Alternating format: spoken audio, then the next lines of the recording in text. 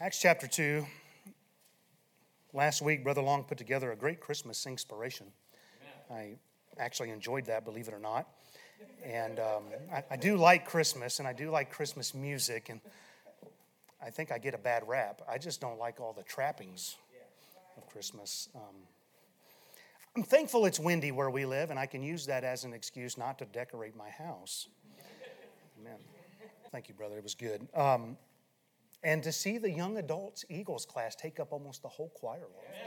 That was awesome. Amen. So we need to keep singing unto the Lord. Well, my intent in going through the book of Acts on Sunday nights is for us to consider what it looks like to be a church in action. We're to be more than just a group of people who meet together.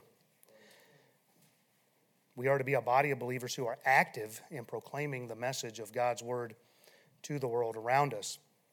Now, we've already been 8 weeks in this great chapter as we see the church is now empowered by being baptized by the Holy Ghost on the day of Pentecost. And I obviously cannot take the time to recap it all. I would encourage you to listen to those messages if you missed them. But to kind of get us back in the frame of mind of where we are at in this account, remember that as these believers were baptized in the Holy Ghost, they began to speak with other languages as the Spirit gave them utterance. This led to some skepticism, causing some to ask, "What meaneth this?" It led to some criticisms, causing some to mock and to say, "These men are full of new wine." And this accusation caused Peter to stand up among the people and explain that what was taking place was really a fulfillment of Joel's prophecy some 750 years beforehand. And he was explaining that that day had arrived when God would pour out his Spirit upon all flesh. And here's the best part, that whosoever shall call upon the name of the Lord shall be saved. Amen.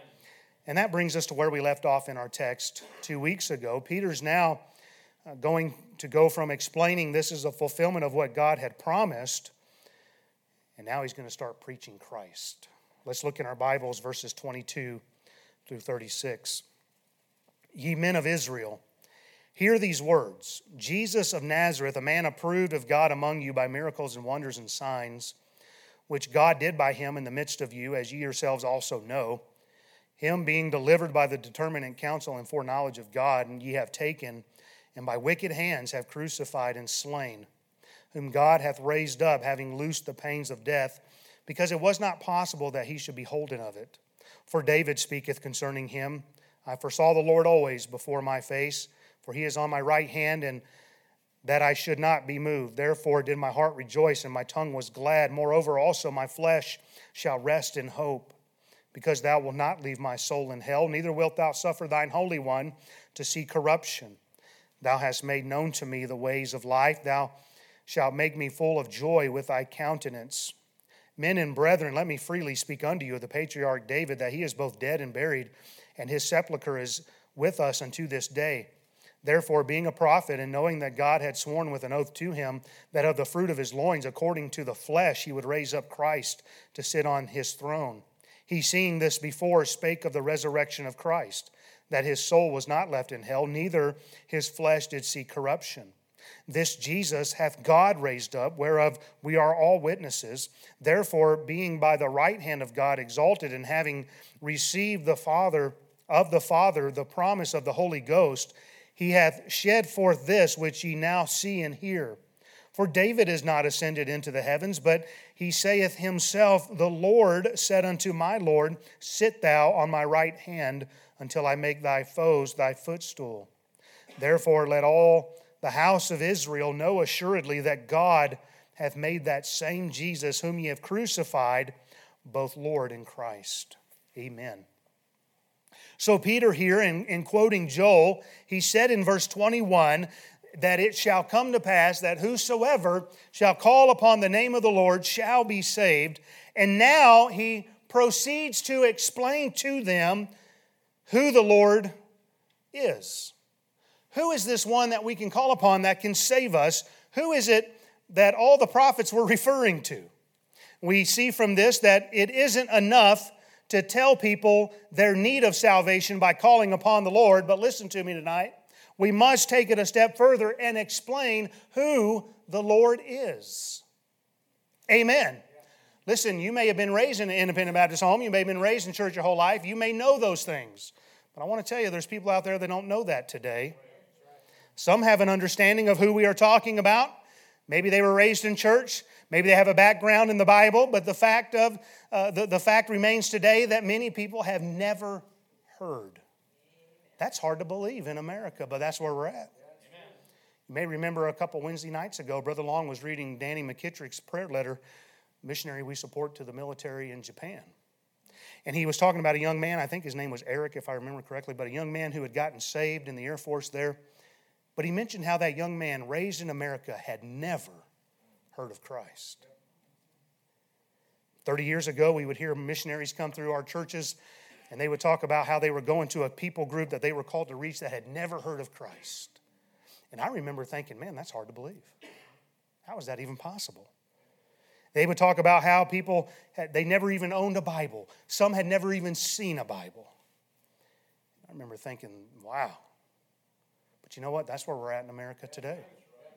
This is where we're at. It's hard to wrap your head around that in such a quick period of time, one generation almost. Here we are, and there's people now that have never seen a Bible. Listen, what happened was we had a generation back there that started to attend a church sporadically. They may have owned a Bible, but they never opened it at home. They probably left it in their car till next Sunday or put it on the shelf or maybe just grabbed a pew Bible. The depth of their so-called Christianity was Sundays only. Well, guess what happened to the next generation? They stopped going altogether. And then the Bible fully disappeared altogether. You see, we can't just tell people, you need to call upon the Lord.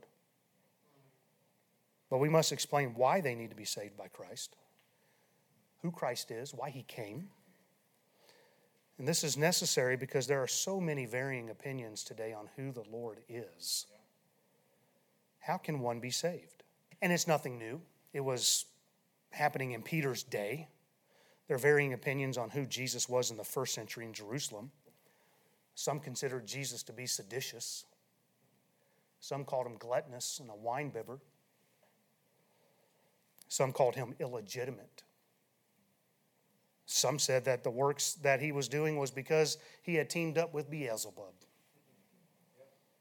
It's nothing new to see differences of opinion. Even his disciples who believed that he was the Christ was convinced that he was going to bring in the kingdom and take them out from Roman rule and set up the new kingdom, and they were going to live happily ever after. They believed that all the way up till Jesus ascended. We saw that in chapter 1. Lord, wilt thou at this time restore the kingdom to Israel? Jesus says, not for you to know the times and seasons that the Father has put in his hand. It's like, oh, okay, well, thanks, Jesus. I'm just trying to say there's always opinions of who Christ is. And today there are religions who call themselves the followers of God, and they're deceiving multitudes about who Christ is. How? They deny that Jesus was God in the flesh. John makes it clear that when that happens, it's the spirit of Antichrist. So in leading people to Christ, we must be sure we explain who Christ is, what he came to do. We must explain who we are apart from Christ and why it is that we need a Savior. I'm trying to get you to see, you got to get out of your comfort zone a little bit. I think it's easy for some of us just to say, you just need to be saved. What does that mean? What does that mean, you need to be saved? I don't know if I should say it or not, but there's religions that are teaching their people how you respond to that question because of us Baptists that keep asking that question. And listen, we've got to go just a little bit further in the day in which we live. We can't just throw out these terms that we're familiar with. Born again, saved. Do you know Christ? And are you going to heaven when you die? And we've got to go further. We've got to get deeper with people. We've got to get out of our comfort zone and actually interact with people and have those conversations. This is what we find Peter doing in his message on the day of Pentecost. He does not take it for granted that all understood who Christ was. But he makes sure they know who to call upon in order to be saved. If he's going to say, the day's come that you can be saved, now he's going to explain who you need to call on to be saved. Amen. And so he's going to go a little bit further here, and he's going to explain in his message. And listen, I think what we do a lot of times is we do take it for granted. And we think that people do know, that they do have a background, that they do understand the Bible. That's not true. That's not true. I told Breck when he first preached, don't think people out there know they're dumb. I'm talking about y'all, amen. You're not even taking the... Listen, you're going to think, well, who am I to preach? I can't say anything to these people. They're older than me. I said, they don't know anything. They're not reading their Bibles at home. Amen. Preaching storm's about to come on. Y'all better start saying amen. Listen, where's everybody that was here this morning? Oh, I know the Bible. You don't know nothing. You don't even read the Bible. Boy, I feel like preaching now. Oh, yeah, you tell me that. Listen, are you really reading your Bible? And listen, we're out there talking to the world and we're assuming they know. You can't even get church people in the Word of God. Well, praise the Lord. Verse 22, Peter begins his message by saying, "Ye men of Israel, hear these words. Jesus of Nazareth, a man approved of God among you by miracles and wonders and signs, which God did by him in the midst of you, as ye yourselves also know." Jesus was a popular name in those days. Jesus is essentially the Old Testament name for Joshua, still a common name today, amen. Listen, if you're independent Baptist, you got to have a Joshua and a Caleb in your sons. I mean, okay. That's a tough crowd tonight, I'm telling you. And that's just the way it goes, you know. Or you got to have all the same letter, you know, Caleb, Colin, Carter. I mean, you got to have these things. That's just how Baptists roll. We got to have minivans out in the parking lot. Okay, anyway. I love it when I go to conferences. It's funny. It's like you can always tell where the Baptist conference is. It's like all these minivans and 15-passenger vans. Yeah, there's the church. I found it. You know, we can't drive Suburbans and something cool. Okay, anyway. See what y'all are doing to me? You're getting me off track. It was a popular name. It's still a popular name today. Paul mentions a man named Jesus in Colossians 4:11. They had to call him Justus. So to be sure which Jesus Peter's talking about, he says, Jesus of Nazareth.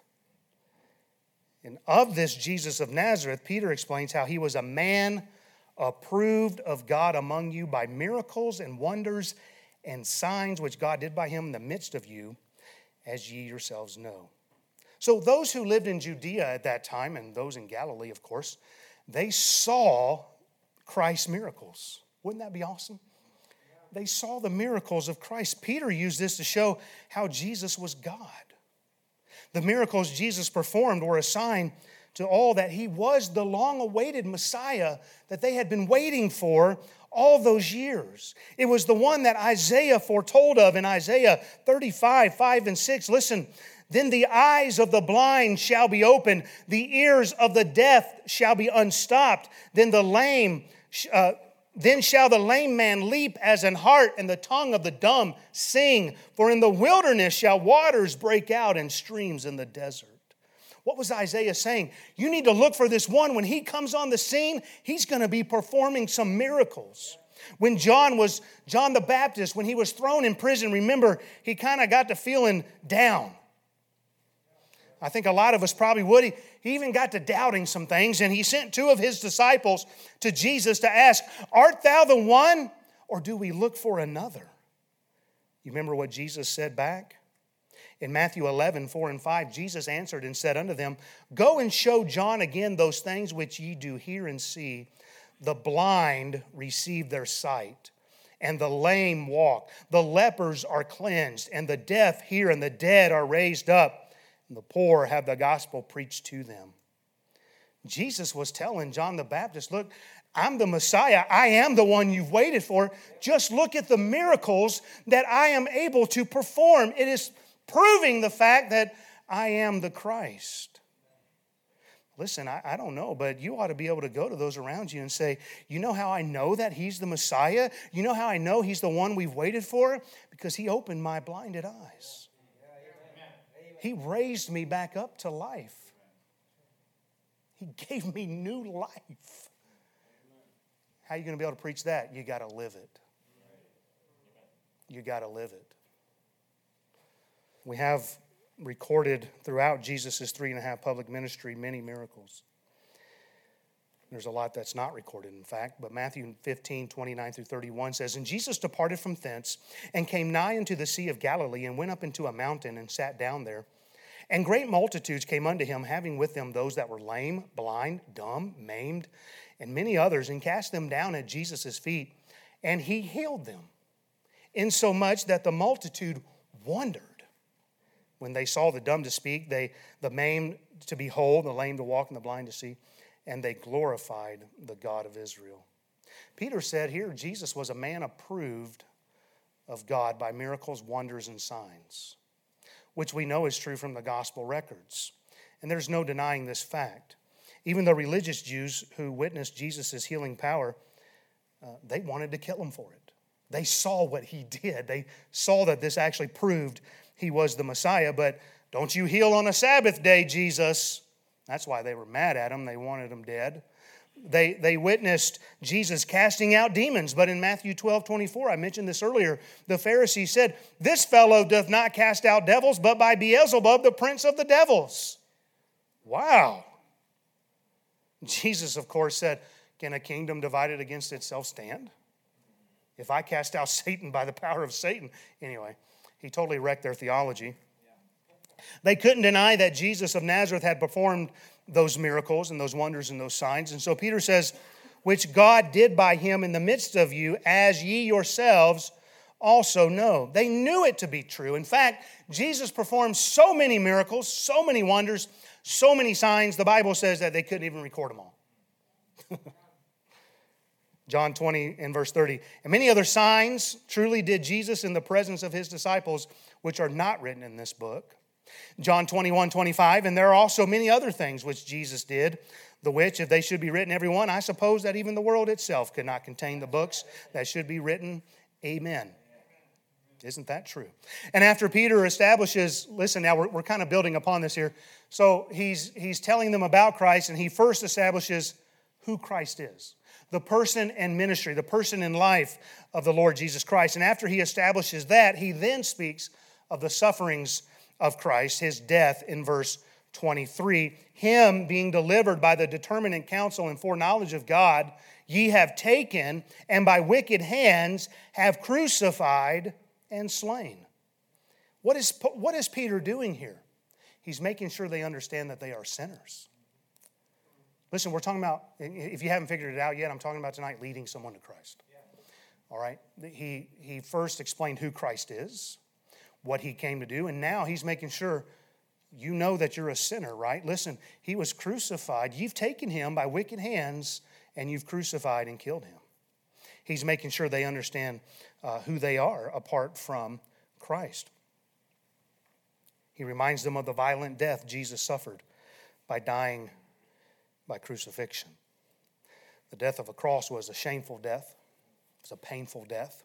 It was a lingering death. It was a comfortless death, and it was an accursed death. And isn't the wording here interesting? Peter says, ye have taken. Who's the ye? It's the men of Israel from verse 22. They have taken Christ and crucified him. Peter places the blame on them. But the Jews didn't actually nail him to the cross. The Romans did. Remember that Jesus told Pilate, therefore, he that delivered me unto thee hath the greater sin. Well, that ruins a lot of people's theology right there. You mean to tell me that some sins are greater than others? That's what Jesus said. He said they have the greater sin. It was the religious Jews who had delivered Jesus up to Pilate to be crucified, and because they had the oracles of God or the words of God, they should have recognized Jesus as the Messiah, but they rejected him, and as a result, they had the greater sin. But of great importance is how Peter first said Jesus' crucifixion. Get this now, he said it was by the determinate counsel and foreknowledge of God. What is Peter saying? He's letting us know, and letting them know as well, that even though it was your wicked hands that took Jesus and had him crucified, God knew. God was in control. Nothing took God by surprise. This was all by the foreknowledge of God. Remember that Jesus is the Lamb slain from the foundation of the world.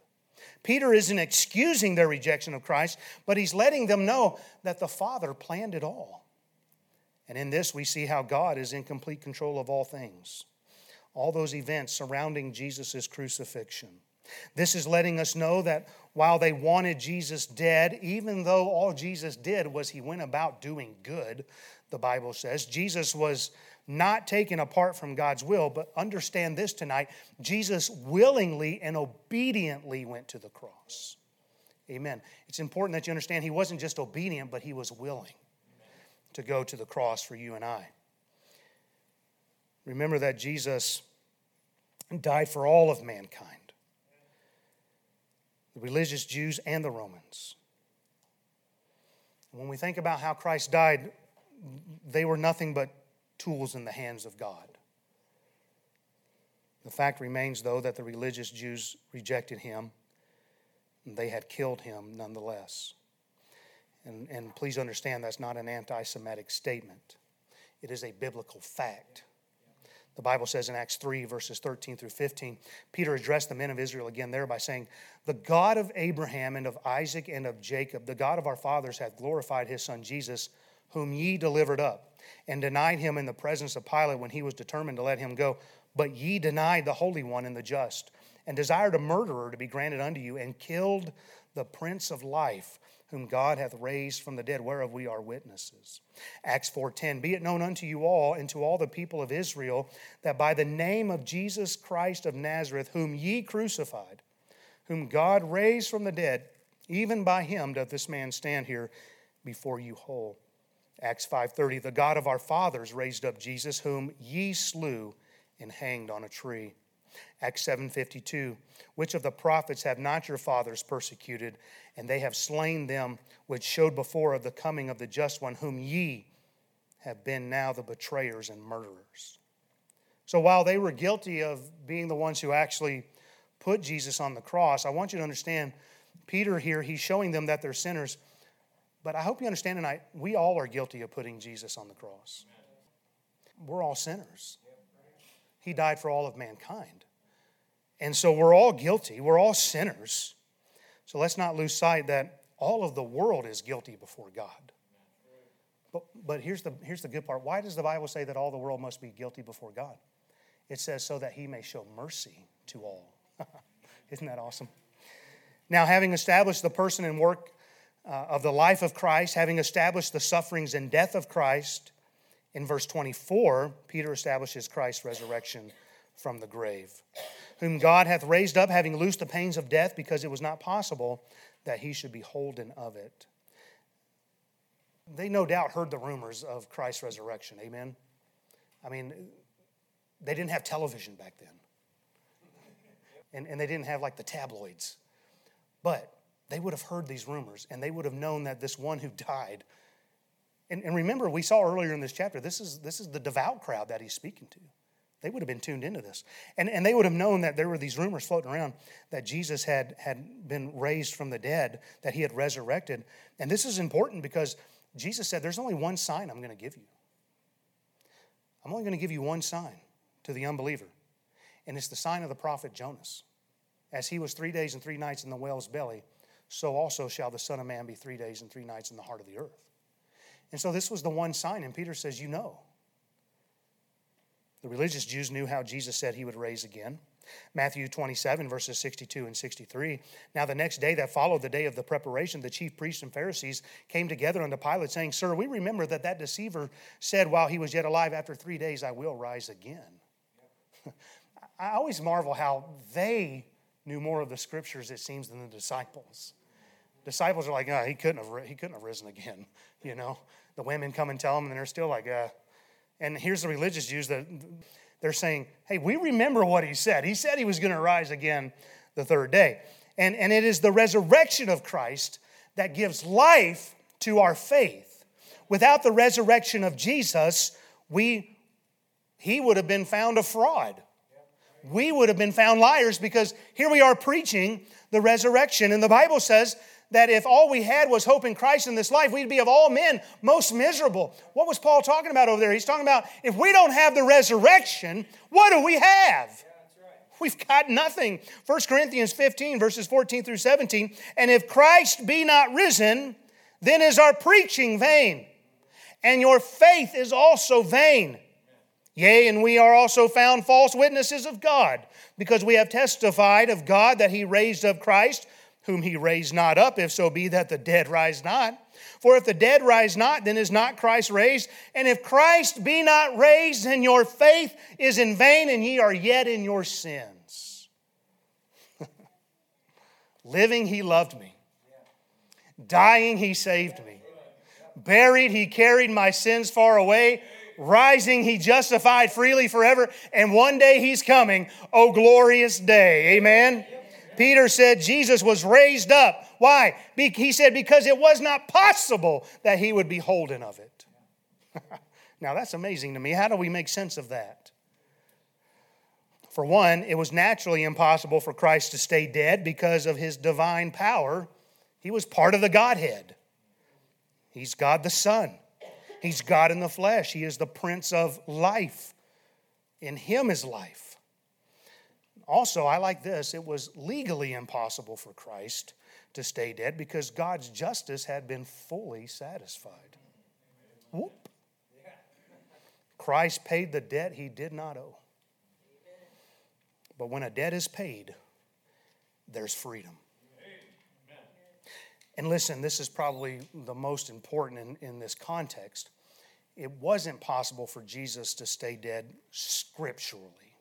Scripturally. Peter's going to explain that in the following verses. We'll look at that at another time. But Peter's going to reference David's prophecy. But there's more than just that scripturally when we talk about Jesus could not be holden of death. Psalm 22 clearly speaks of Christ's crucifixion through the first 21 verses. And then you get to verse 22 and it says, I will declare thy name unto my brethren in the midst of the congregation while I praise thee. Well, how's Jesus going to sing in the midst of the congregation if he's dead? He just died in the previous verses. He's on the cross in Psalm 22. And he says, I will declare thy name unto my brethren in the midst of the congregation, I'll praise thee. Isaiah 25:8, he will swallow up death in victory. And the Lord God will wipe away tears from off all faces. And the rebuke of his people shall he take away from off all the earth, for the Lord hath spoken it. He swallowed death up in victory. Amen. Isaiah 53:10, yet it pleased the Lord to bruise him. He hath put him to grief when thou shalt make his soul an offering for sin. But listen to what it says. He, speaking of Christ, shall see his seed. He shall prolong his days. The pleasure of the Lord shall prosper in his hand. Even though he died, there was the prophecy that there was going to be these people who would come to know him. Hosea 13:14, I will ransom them from the power of the grave. I will redeem them from death. O death, I will be thy plagues. O grave, I will be thy destruction. So this is why after Jesus resurrected and he was talking with the two returning from Jerusalem to Emmaus, remember what he said to them? He said, all things must be fulfilled, which were written in the law of Moses and in the prophets and in the Psalms concerning me. And then he says this in Luke 24, verses 45 and 46. Then opened he their understanding that they might understand the scriptures, and said unto them, thus it is written, and thus it behooved Christ to suffer and to rise from the dead the third day. Why was he not able to stay dead? Because the scriptures foretold of it. And God cannot lie. God keeps his word. So in the beginning of Peter's sermon here, we find that in pointing people to Christ, telling them to call upon the name of the Lord for salvation, it is first necessary that we explain who Christ is. He spoke of Christ's life and ministry. He followed that up by talking about Christ's suffering and his death. And he follows that up with Christ being resurrected from the grave. And so we need to be sure when we're pointing other people to Christ, and I hope that you are, that when we're pointing others to Christ, that we're doing a thorough job of explaining who Christ is.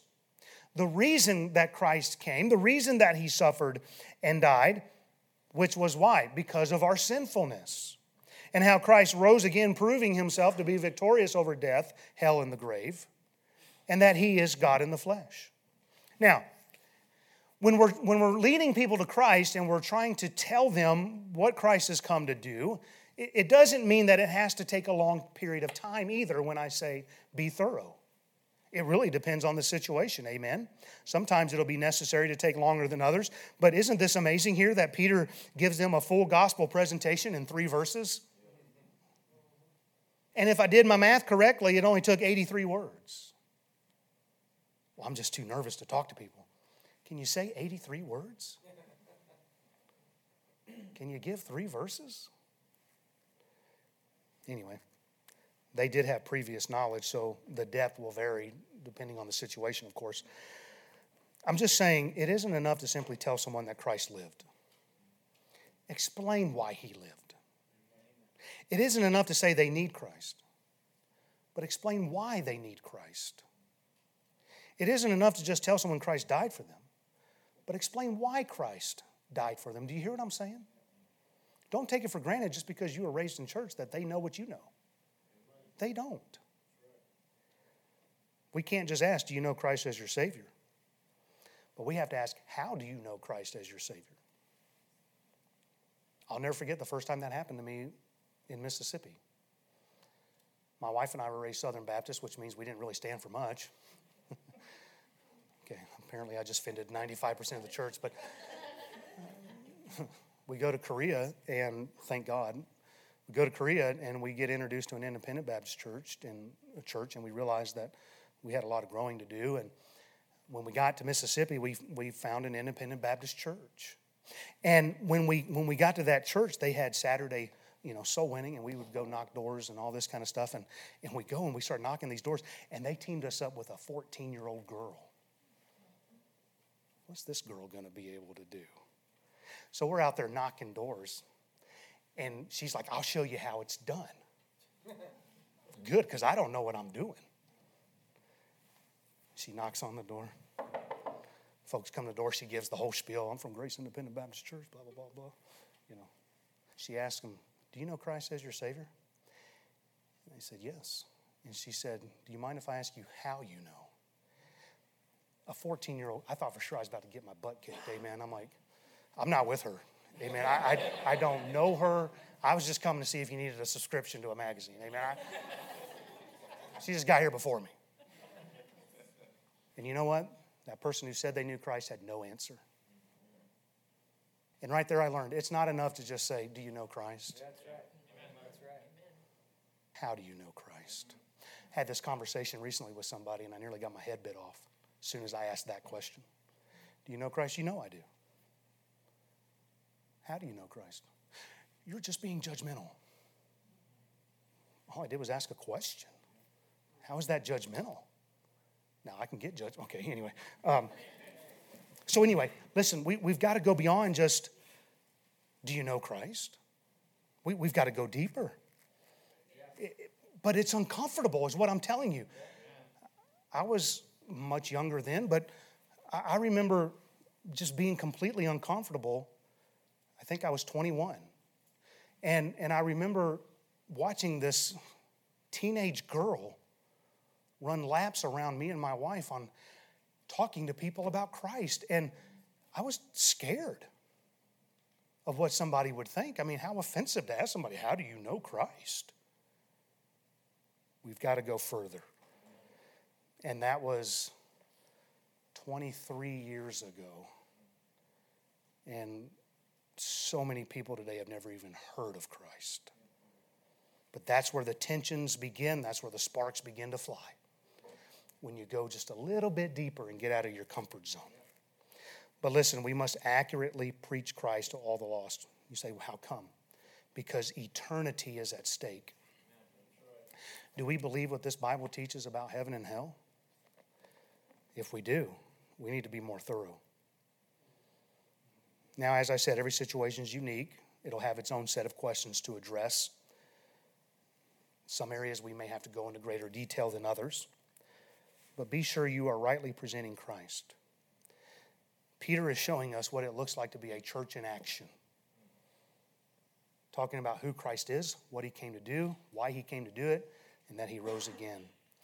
A church in action will preach to the skeptics and the critics. And we'll leave it there, but We'll pick it up next time. But how is your witnessing to other people? Let's pray.